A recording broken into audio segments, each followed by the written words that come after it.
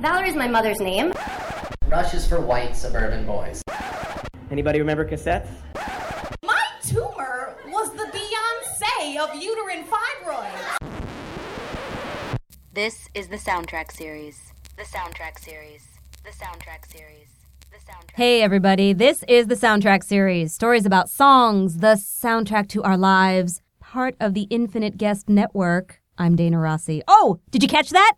What was different about my intro, usual listeners? You guys are smart. I'm not even going to patronize you by being like, was it this? Was it this? You know what it was. We are now officially a part of the Infinite Guest Network from American Public Media. Soundtrack series, a couple of months ago, was acquired to be part of the new podcast network, Infinite Guest, under American Public Media. So now not only, we belong to the network and we're distributed by them in American Public Media, and thrilled does not begin to describe the state of my emotions right now, jumping up and down on my bed, eating popcorn. What image is that? Is that Home Alone? When he's like jumping up and down on the bed and, eating popcorn and it's falling all over the place? Because who cares? Nobody's home. That's me, except sub out popcorn and sub in just frosting right from the tub. That's how excited I am that we're joining this incredible network. And with that, I would imagine, since American Public Media has a little bit of reach, wouldn't you say,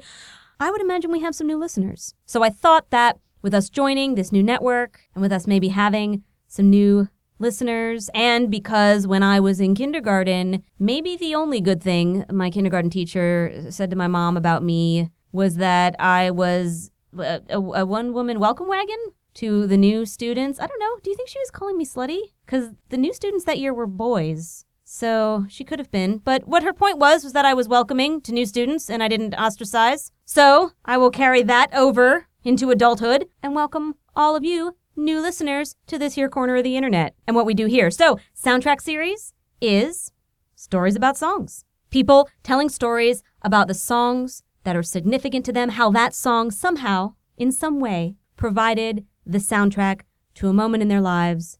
We do the show live, mostly here in New York City. We started at a cafe in Astoria in the Queensboro, and from there moved on to Le Poisson Rouge in Manhattan. We've also done shows at the Museum of the Moving Image, and then we've done them in different cities. We've done them soundtrack series in Philadelphia, the Tin Angel at La Tage, and in Austin, Texas at the Long Center for the Performing Arts in their studio space there, and at the North Door. We're going back to the North Door, actually, in January, so we get around. But then we take the stories from those live shows and put them right here on this podcast.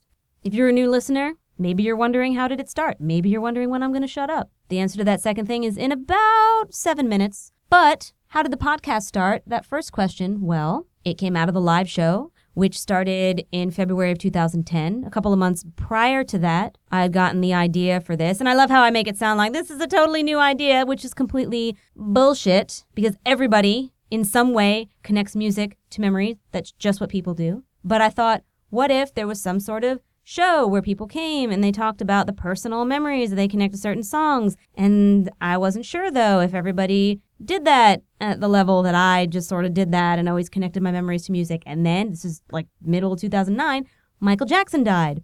And everybody on Facebook was doing just that, connecting memories to his music and to his albums. One I'll always remember was just somebody said to someone else on Facebook, do you remember we bought the album Bad, but it was the middle of summer and it was so hot and you only had one room in your house that was air conditioned, that was your bedroom, and so that's where we listened to it, in this one room that had air conditioning. And I thought, yeah, everybody does do this. Let's do this show. And so I did. And it's been going for almost 5 years now. The podcast is almost as old as the show itself, though it was certainly not in this format when I started, because I had no idea that it was maybe not a good idea to just take whatever recording and in whatever state it was in, not edit it at all, not talk during it at all, and just put that on the internet. I'd like to think I've grown. But that's what this show has been. We've had themes. We did a prom theme. People came and told stories about proms. We've had a losing your virginity theme, where people told stories about how oddly music factors into that moment in your sexual life. We had a decade themes. We did a 70s show, an 80s show, a 90s show. At the 90s show, Kennedy came and told stories from her recently published book. She was amazing. And speaking of that, we have had amazing guests on this show. Craig Finn of the Hold Steady, Kathy Valentine, bassist for the Go-Go's, Ken Calais, who produced Rumors, for Fleetwood Mac. That was a huge nerdy get for me. He also produced Tusk and Mirage, but Rumors. We did an all hip-hop show where prominent people in the hip-hop industry, and not just artists, all corners of the industry, came and talked about their time working in hip-hop, how they helped to build it. So that's what we do. And then we take the stories and we put them online in this podcast. And it's so perfect to be joining a network called Infinite Guest, because the guests can be infinite. I used to be so worried and obsessed, and maybe not justifiably so, but that I was never getting what I thought were enough audience members at the live shows. I would obsess over this with weather, and was it going to rain 3 weeks from now when I had a show on that day? And then if it would, it was like just the whole universe was conspiring against me, only me, because I was the only person who would have a show that night and people weren't going to come. Was there another show that night that more people were going to go to? Was this outstanding influence going to make there be more or less people at the show? And I would obsess over that. And then it would color how I thought a show would go. Until my boyfriend pointed out to me that you can only ever, even if you pack a house, you can only ever fit a fixed number of bodies into a room in New York or in Austin or in Philadelphia. Whether it's like 90 people, you can fit 90 people into this room ever before the firemen's come. But to get a podcast out there, that's the biggest room there is with no capacity, where you could have ... an infinite number of guests. So is it a little corny, that backstory plus joining a network called Infinite Guest? Maybe, but it is pretty perfect. And so we're honored to be joining this network. And there's a lot of other great shows, great podcasts on Infinite Guest. In fact, one is called You Must Remember This. And this week, the host, Karina Longworth, is continuing the show's series on the women in the life of infamous aviator filmmaker Howard Hughes. And this time, it's about his professional and personal relationship with Jane Russell. It began in 1940 when Howard Hughes just randomly pulled a photograph of 19-year-old Jane Russell out of a pile, and that relationship then lasted for most of her film career. So that is what's on You Must Remember This on infiniteguest.org this week. Check that out. Now, another thing about what we do on this podcast is you'll hear a story about a song from one of our live shows at some point. But I usually do this kind of monologue in the beginning and anything I feel like talking about. And I gotta say, today it's this. Today, somebody on Facebook posted a video of Jessica Lange on the new season of American Horror Story Freak Show performing Bowie's Life on Mars. And I combusted right there on my couch. It is amazing because this is the thing. For me, just personally, whether you care about this or not, Life on Mars is my favorite David Bowie song. There's this natural build to it that I love that almost lends itself to anybody performing it can be good. But we'll get to that in a second, where my mom always used to say about American Idol, and she would be like, oh, so-and-so doing Bridge Over Troubled Water was just so great. And I'm like, Mom, that's not the person singing it. That's the fact that Bridge Over Troubled Water is written with a natural build and natural dramatics so that anyone singing it will sound good. I think there's a difference. There is dramatically written music that is going to just lend itself to making the listener feel, because that's the way the music is written and arranged, and someone's voice who can just do that. I always felt that way about Amy Winehouse, because the melodies she would sing are actually pretty basic, but it's her voice. Whatever her voice infuses into those melodies, that's what's making you feel. But on the flip side, a song like Bridge Over Troubled Water or Life on Mars has these natural builds that pull emotion out. And so you would think that Life on Mars could be performed by anyone and it would be great, except on Barbra Streisand's 1974 album Butterfly, where the cover was a stick of butter and a fly on it. I don't know what that woman was doing, and she covers Life on Mars. And again, I mean, there's the natural build and the dramatics, so it should sound great, but I don't know, it's just, and I'm the hugest Streisand fan, but man, she ruined that song for a while. And I will readily admit that in high school, I used to try to sing along to her version because I would try to sing along to her version of anything because I thought that was going to teach me how to sing. But yeah, it just was too straight, if that makes any sense. It was too perfect. Life on Mars shouldn't sound perfect. And so to hear Jessica Lange do it, who, not that she's a bad singer, but I wouldn't call her the vocal artiste that Barbra Streisand is, but she put the song over better and in an imperfect way, the way that song should be done. And the way they do it in this clip was so reminiscent to me of Rose's turn in Gypsy, where it's all in her head and then she's bowing this is Gypsy, where she's bowing at the end to applause that's not happening, but that in this clip, she's performing this song, and there's a longing and an aching and a sadness and freaks around her that then aren't there at the end, and just chills internally too, which can be pretty uncomfortable. So I have high hopes for this season of American Horror Story, a show that's hit or miss sometimes, but I have to say, with music, with an Asylum company number of The Name Game, and Stevie Nicks showing up in the Coven season, and now Jessica Lange doing Life on Mars. With music, that show is always a hit.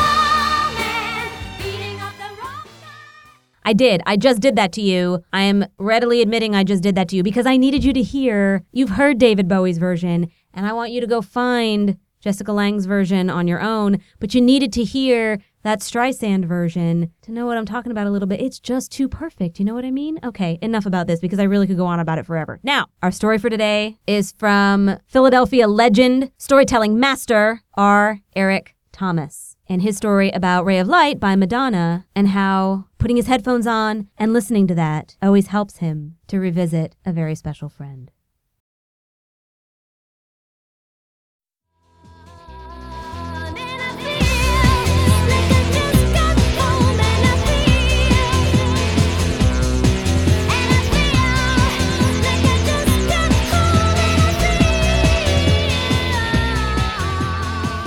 I used to tell this story all the time on second dates. Like before I started telling stories, like dates were where I told all my stories because like dates are like a captive audience. Like literally,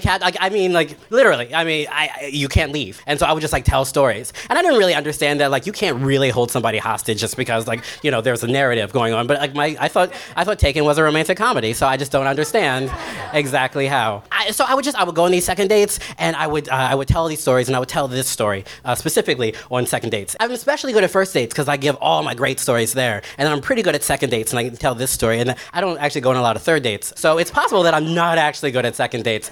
And it's possible that this story is why. I've never told this to a group of people. So I'm going to pretend that it's just you and me and that we're on a second date and that I'm telling you this story. In high school, I went to this really nice high school in Baltimore, and I used to be like, oh, you know, it was a nice high. It was fucking nice. And my parents spent a lot of money on this high school.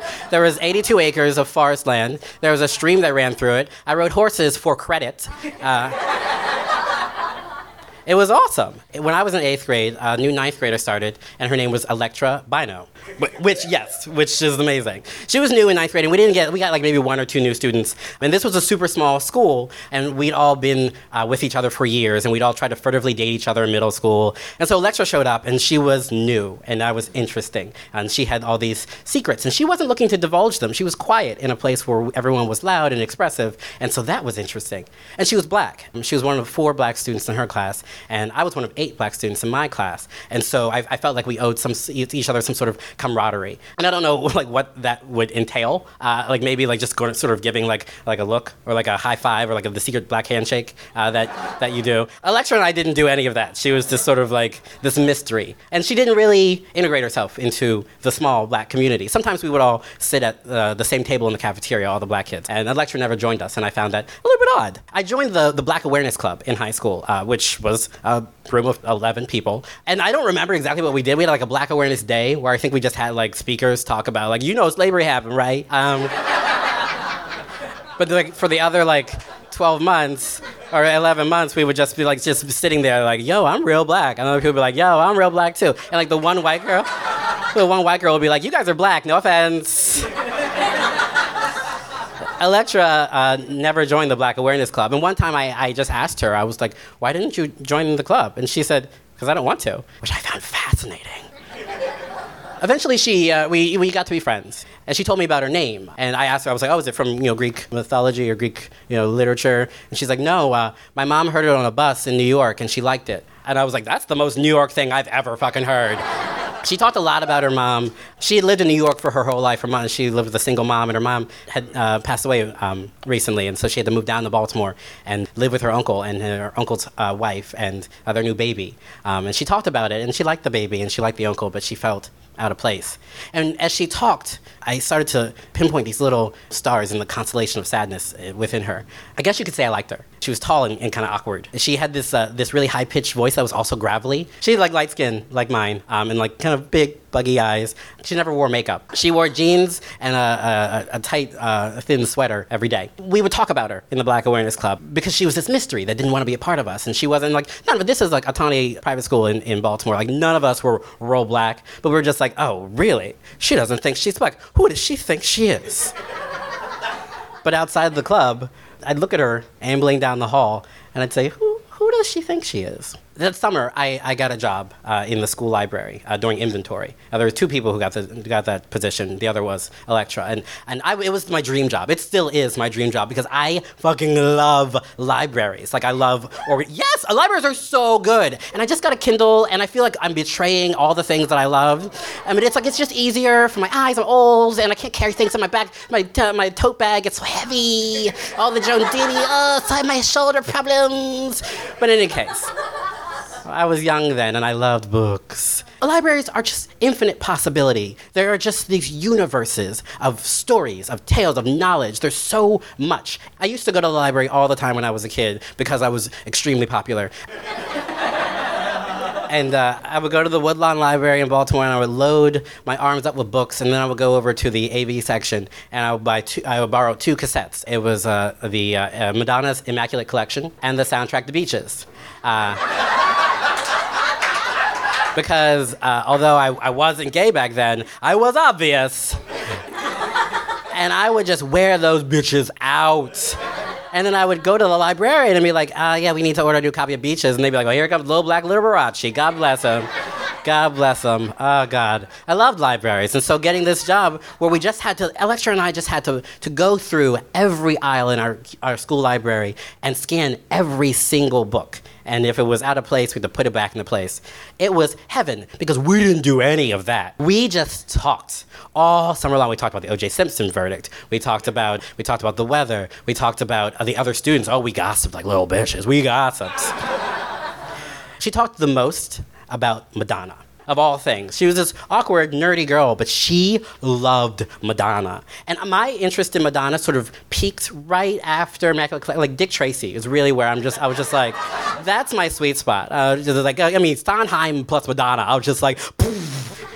Anything else is just extra. But Electra was obsessed with Madonna. And she had an encyclopedic knowledge of Madonna's career. And we would go at lunch. We would get in her car and we would speed over to the Towson Town Center and we would go to the Sam Goody and we would just stand there in M under Pop and just look at her albums. She was in Evita, I think, around that time. And so sometimes she would just stare pensively at the Evita poster and she would just say this is going to get her the Oscar. And I was like, I agree. She told me once while we were at the mall, she was like, Madonna has a new album coming out, Ray of Light. Sandra Bernhard introduced her to Kabbalah, and it's going to change all of our lives. And I was like, I agree. I didn't know who Sandra Bernhard was. I had never heard of Kabbalah, but I was ready to sign up or contribute or convert or whatever it needed to happen. By the time the school year came around, we were inseparable. It would be inaccurate to say that we were dating, but we were inseparable regardless. And I was dating a girl from my church at the time, which basically amounted to going to Batman and Robin once and holding hands until our hands got really sweaty. That's my understanding of heterosexuality, just watching the worst Batman movie and not being able to let go of someone else's sweaty palm. So, and that's why. But as the year went on, the girl from church and I stopped calling each other as much, and it got to be springtime. I asked Electra to go to my junior prom with me, and Electra asked me to go to her senior prom, and it just seemed like obvious that it would happen. I took all my library money and I bought rented a town car and went over to her uncle's house, and my parents were in a car behind me with like 16 cameras. And I slid this enormous wrist corsage on her wrist. I kind of like in the pictures, like she's just sort of like tilting just a little bit. And we went to the prom, which was ironically at a barn. Everyone in the school had so much money and they were like, we should have prom at a barn. And they looked like Pinterest today. Like mason jars and Christmas lights strung along the top and benches. And I walked in, I was like, well, this is just ghost. This is bullshit. Cut to 15 years later, that's exactly the way my wedding is going to look. If you have a barn, holler at a bitch. It was amazing. We danced a little bit, although she didn't really like to dance. I didn't know how to. We just kind of stood around in the garden of the barn. It was prom. It was what prom was supposed to be. She went to Wharton the next year, and we kind of lost contact. Every once in a while, we would instant message each other. Like, the internet was just sort of starting up. I really loved her. Isn't that funny? I guess I had suspected that I was gay then, as much as you can suspect something that is blatantly obvious to everyone. But I loved her. And I don't know why I don't just stop there. But I'm not going to. So, March of '98, the Ray of Light, of course, came out, and that was very important. I bought it on the first day, and the French exchange trip occurred. It was supposed to happen the year before, and I was going to go, but then there was some sort of problem with like Algerian terrorists or something, and so over in the intervening time between then and like March of '98, I had decided that I was afraid of terrorism, and that I don't know French actually, so I don't know what I was going to be doing. But Electra was going to go. And so we were saying our goodbyes in the library, as usual, and we walked outside the library, and she started to cry. And I said, well, what's wrong? And she said, my mom would be so happy for me. And I hugged her, and I whispered in her ear, I said, have the best time, please. And she pulled back, and she smiled at me, and then she flew away. Somewhere after that, somewhere along the way, she became lost to us. Midway through sophomore year, she took herself away from us, and I never knew why. When I was a strange, uncomfortable boy, I met a melancholy, awkward girl. And none of that exists anymore, and that's the story that I tell. It's Christmas lights strung across a barn ceiling and blasting Madonna and dusty books out of order. And I tell it on dates because I want this other person to know that I loved this girl at one time. That happened to me, and maybe it can happen to us. When I moved here, I took a walk around the UPenn campus. I was like looking for Wharton, and I put in headphones and I listened to Ray of Light because that is how I remember her, and that's why I tell this story. The story doesn't end where she ended it. For me, it ends in those car trips, blasting music, riding around Baltimore. To me, it ends at the prom in a barn. To me, it ends the first time she told me her name. And maybe there's another way the story ends. Maybe there's a million possible universes, a library of stories of me and her, and this story that I just told is only one. I tell this story because you left, and I'm trying to find you in the faces of strangers. Because I believe that somewhere, still, we're standing outside of a library, and you're crying, and we're hugging, and I'm whispering, have the best time, and you smile at me, and anything is possible for anyone, forever. Thank you.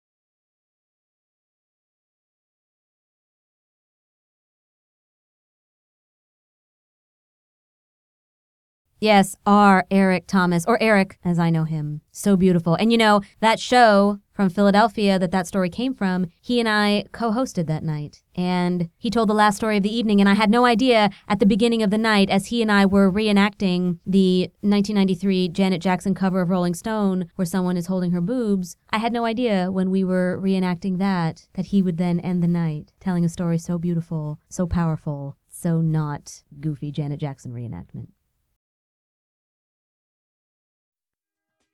And that's it. That's our episode for this go-round. This has been the Soundtrack Series. And while we've just had a huge change joining Infinite Guest, a lot of other things haven't changed. You can still find us at soundtrackseries.com, on Twitter at SoundTRKSeries, on Facebook, our Soundtrack Series fan page, all of that good stuff. But now, most importantly, part of Infinite Guest. So this has been the Soundtrack Series, part of the Infinite Guest Network from American Public Media. Thanks for listening.